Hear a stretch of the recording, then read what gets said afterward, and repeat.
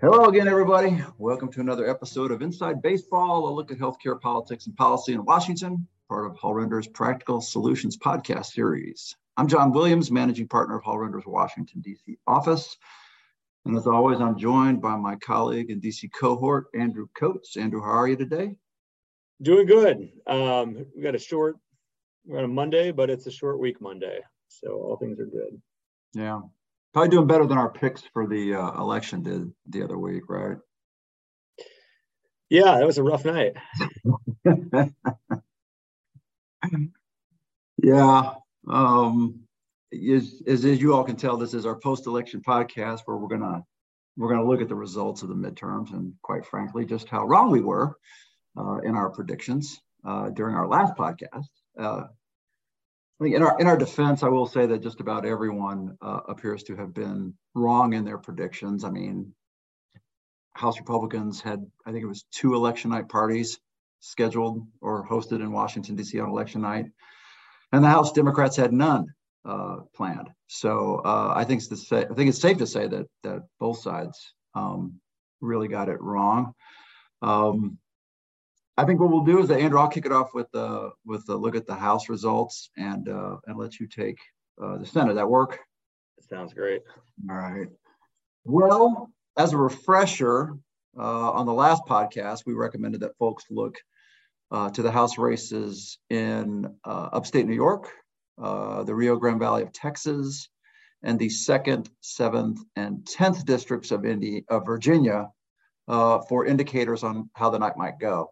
I think while Democrats held their own in the Rio Grande Valley and Republicans won pretty big in upstate New York, the 3 House races that we identified in Virginia were really the best predictors of how things ended up.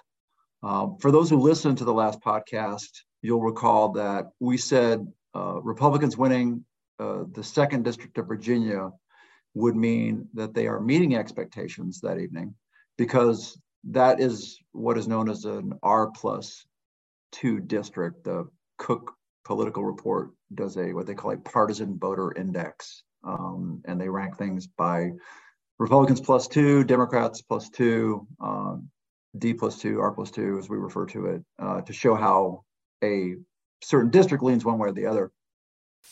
So winning Virginia 7 meant that they were exceeding expectations. That's a D+1 district. And then winning Virginia 10 would have meant that there really was a red wave going on because it is a D+6 district. In the end, they met expectations by winning Virginia 2. They barely lost Virginia 7. That was a long night on Virginia 7. And they really didn't come that close in Virginia 10. So while the Republicans did end up winning the House of Representatives, that's been officially called, they have reached the mark of 218 votes, seats, which is what's necessary in order to control the process in the House of Representatives. It certainly wasn't anywhere close to the 12 to 25 seat margin that most people expected. And it was nowhere near the 30 to 60 seat margin that some members of the Republican House leadership in Washington were predicting a few days before the election. So they were way off on that. Again, if you pay attention to this stuff in the news, you know that Republicans have reached that 218 number. There's still a number of races left to call officially. So we don't know what kind of margin Republicans are necessarily going to have in the House of Representatives.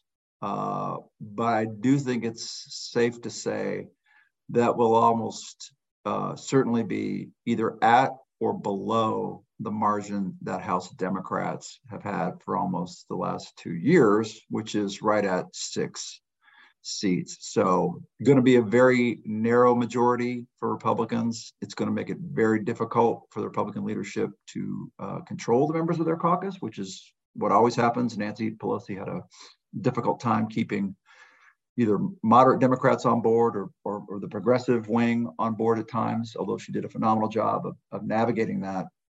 And Kevin McCarthy's going to have that same problem between the very conservative members of his caucus and the moderate members of his caucus. who are both going to have incredible amounts of leverage come January when the new session of Congress kicks off. Andrew, you want to walk us through the Senate? Yeah, absolutely. But I'll just quickly add, I think McCarthy's inheriting basically the same margin that Pelosi did. And to Pelosi's credit, when there was a big vote there, she got her party in line. And it will be very interesting to see if McCarthy has that same touch and is able to kind of keep the party in line on the big votes when he really needs all of his caucus to come in for him. Yeah, and before you jump into the Senate real quick, I think it's probably worth hitting right now. Just because, if you pay attention to the stuff in the news, you'll know that Nancy Pelosi announced last week that she will not be running for the speakership again. And the same with Steny Hoyer, who was the number 2 Democrat in the House. And Jim Clyburn, who was the number 3, is going to stick around in a leadership position, but it will not be as the number 3 Democrat in the House. So, to your point, Pelosi was very adept at her job. But we are going to have new Democratic leadership. That's a big void for them to fill. I mean, that's a lot of experience. That's over 100 years of experience that they are losing with Pelosi and Clyburn. What was the statistic that I saw, that if you add up the age of Pelosi, Hoyer, and Clyburn, you come up with a number that's actually higher than the age of the country itself.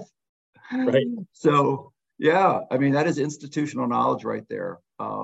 But I know from talking to a lot of Democratic members of the House, some of whom are anxious to get into a leadership position, that this is something that the Democratic caucus has wanted for quite some time. So, but I know what will not be changing is over on the Senate side. So I'll let you take us into that. Yeah, no, the Senate, I think I had predicted a 1 to 3 Republican pickup in the Senate. And if you looked at polling, that was kind of in line with what the polls were saying. A lot of the polls were saying. But it turns out it's going to be at best a 0 gain. And that still we're still waiting on Georgia. Obviously, they have the runoff between Warnock and Walker the first Tuesday in December. So we'll see if Republicans win that, then it would be back to a 50-50 split with Democrats getting the tiebreaker from the White House. I think it wasn't, this was built up, this kind of election cycle, to be a Republican route, and it wasn't even close. I think Republicans, where they really got hammered was on the expectations game.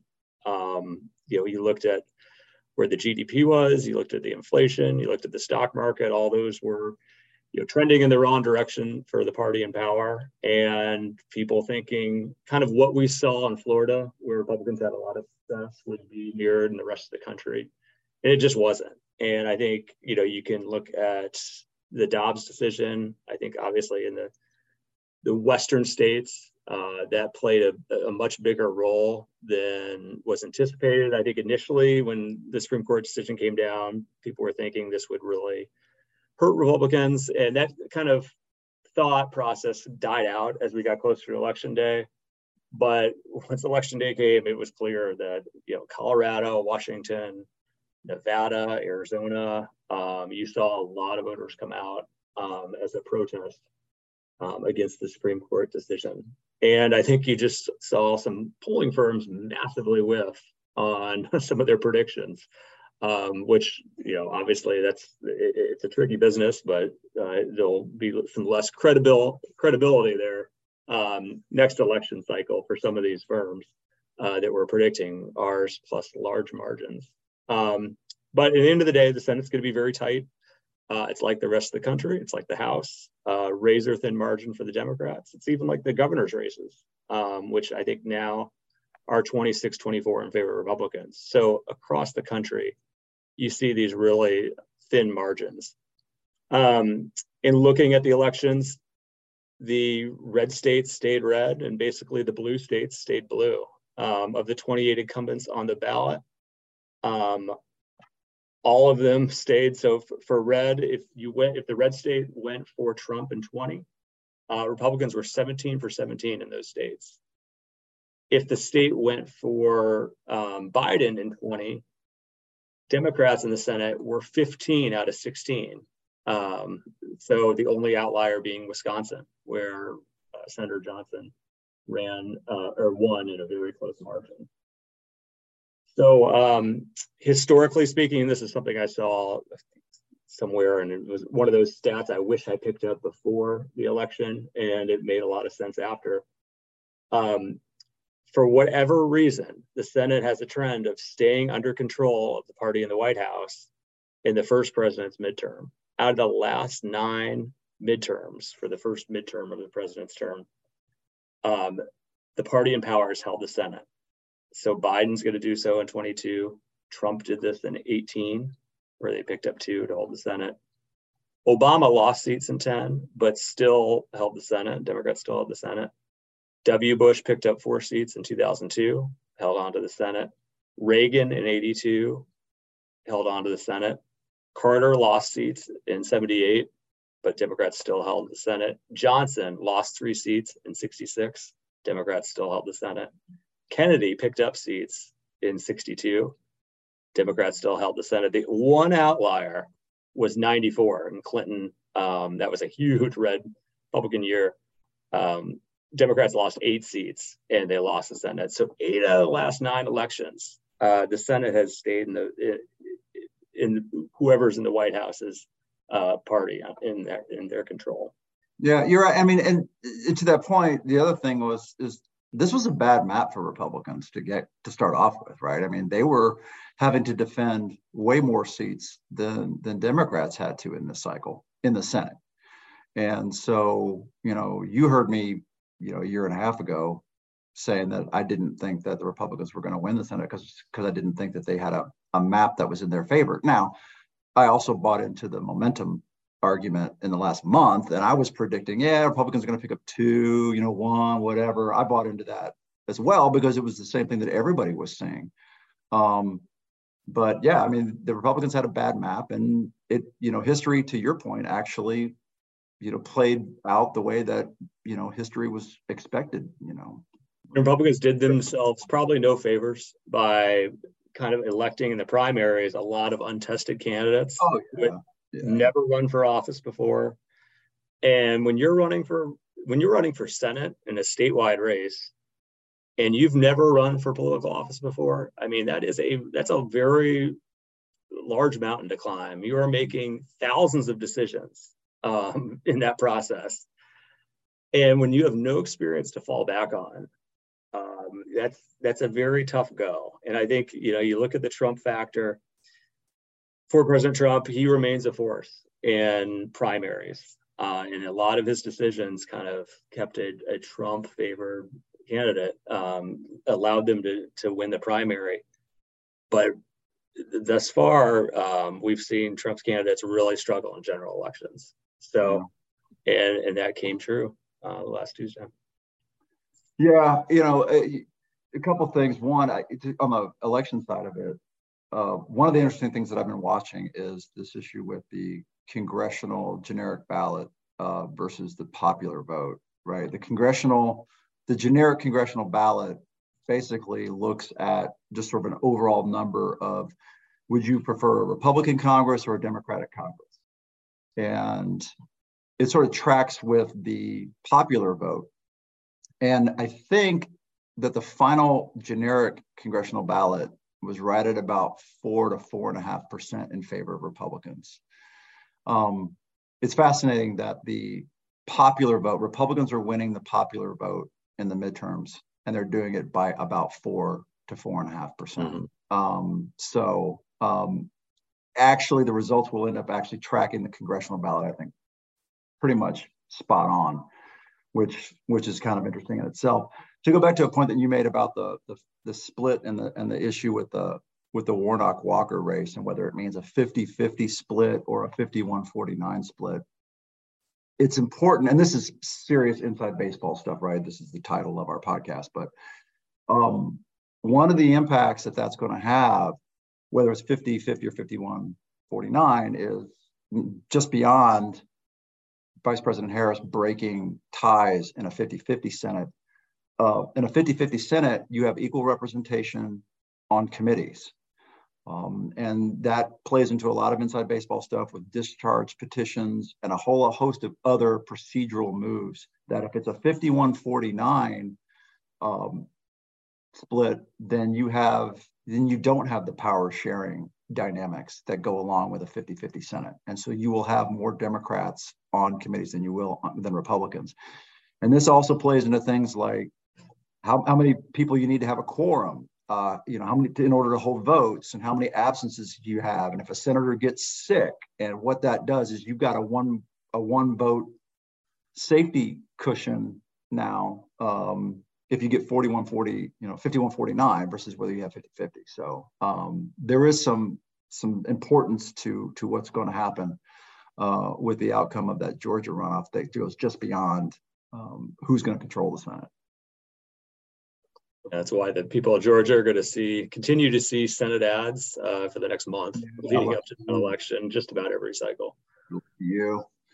Well, Congress's business is not completely finished. Yeah, we've had the election now, and there's some things left to play out in terms of margins, right, in Georgia. But from a legislative perspective, Congress does have unfinished business to deal with before the end of the year. Lawmakers returned last week to kick off what is known as the lame duck session of Congress, which is that period that runs between the election and when Congress officially ends its work for the year. And in this case would be the complete end of the 117th Congress. I know that the most pressing issue right now on Congress's plate is funding the federal government for the rest of fiscal year 2023. And I say for the rest because the government has been funded and operating under what we call a continuing resolution, or a CR, that runs from the end of fiscal year 2022, so September 30th of this year, until December the 16th of this year. So Congress is going to address all of the outstanding issues that it intends, and I use that word intentionally, to address through an omnibus bill, which is one of these massive 2,000 plus page bills that covers a whole variety of different issues, including healthcare. So the first thing that they're going to put into this omnibus bill is going to be how they're going to fund the federal government for the remainder of FY 2023. And we expect it to last that long. I don't think they're going to come up with anything shorter than a full fiscal year's worth of funding in that bill. We had heard rumors that they were going to possibly put the debt ceiling in the omnibus in order to take that off the table so it can't become a political hot potato for next year.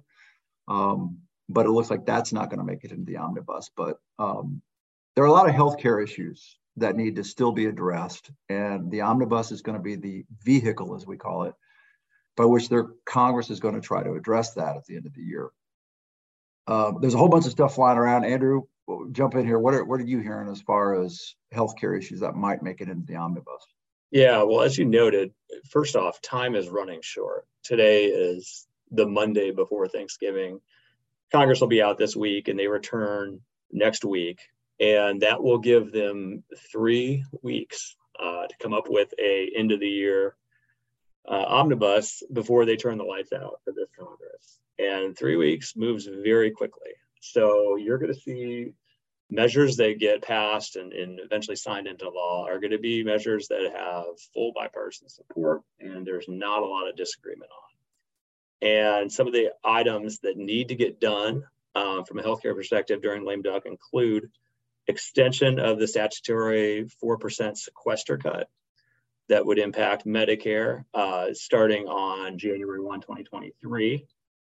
We're going to see extension of the Medicare dependent hospital program, the low volume hospital adjustment and ground ambulance add-on payment. Another item likely to be added is language to avert a 4th round of Medicare cuts to lab services that also is set to take effect on January 1, 2023. And last on, a list, if you're making it to be included, that's likely to be included, is reauthorization of the user fees for the FDA programs. But without the policy riders, if you recall, the House has passed its own FDA user fee agreement. The Senate has passed an agreement through the Health Committee. There are a number of policy riders that need to be cleared. we'll see which ones make it and which ones do not. There's also a number of items that could go. It could be included in an omnibus package. I'd say the first on that list is provision to avert the looming 4.5% pay cut to Medicare physicians that kick in January 1, 2023. You look at telehealth, extension of the pandemic-related telehealth waivers from 151 days to 2 years after the PHE ends could also be included, as well as a provision that extends a high deductible health plan's ability to pay for telehealth services. And then there's a number of other provisions that could get included. John, I know one that you've been working on deals with the Stark Law. Do you want to touch on that? Yeah, so just to jump back real quick, I know that Larry Bucshon, Republican from Indiana, and Amy Barra from California, Democrat, have introduced legislation to deal with that 4.5% physician pay cut.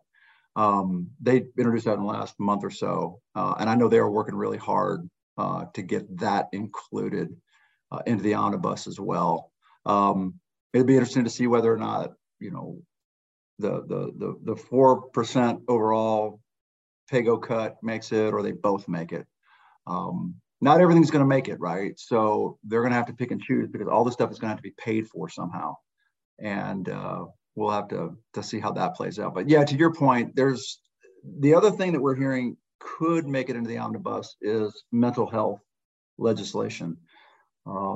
There is a House-passed bill called Restoring Hope for Mental Health and Well-Being Act of 2022 that did pass the House, as I said, with bipartisan support.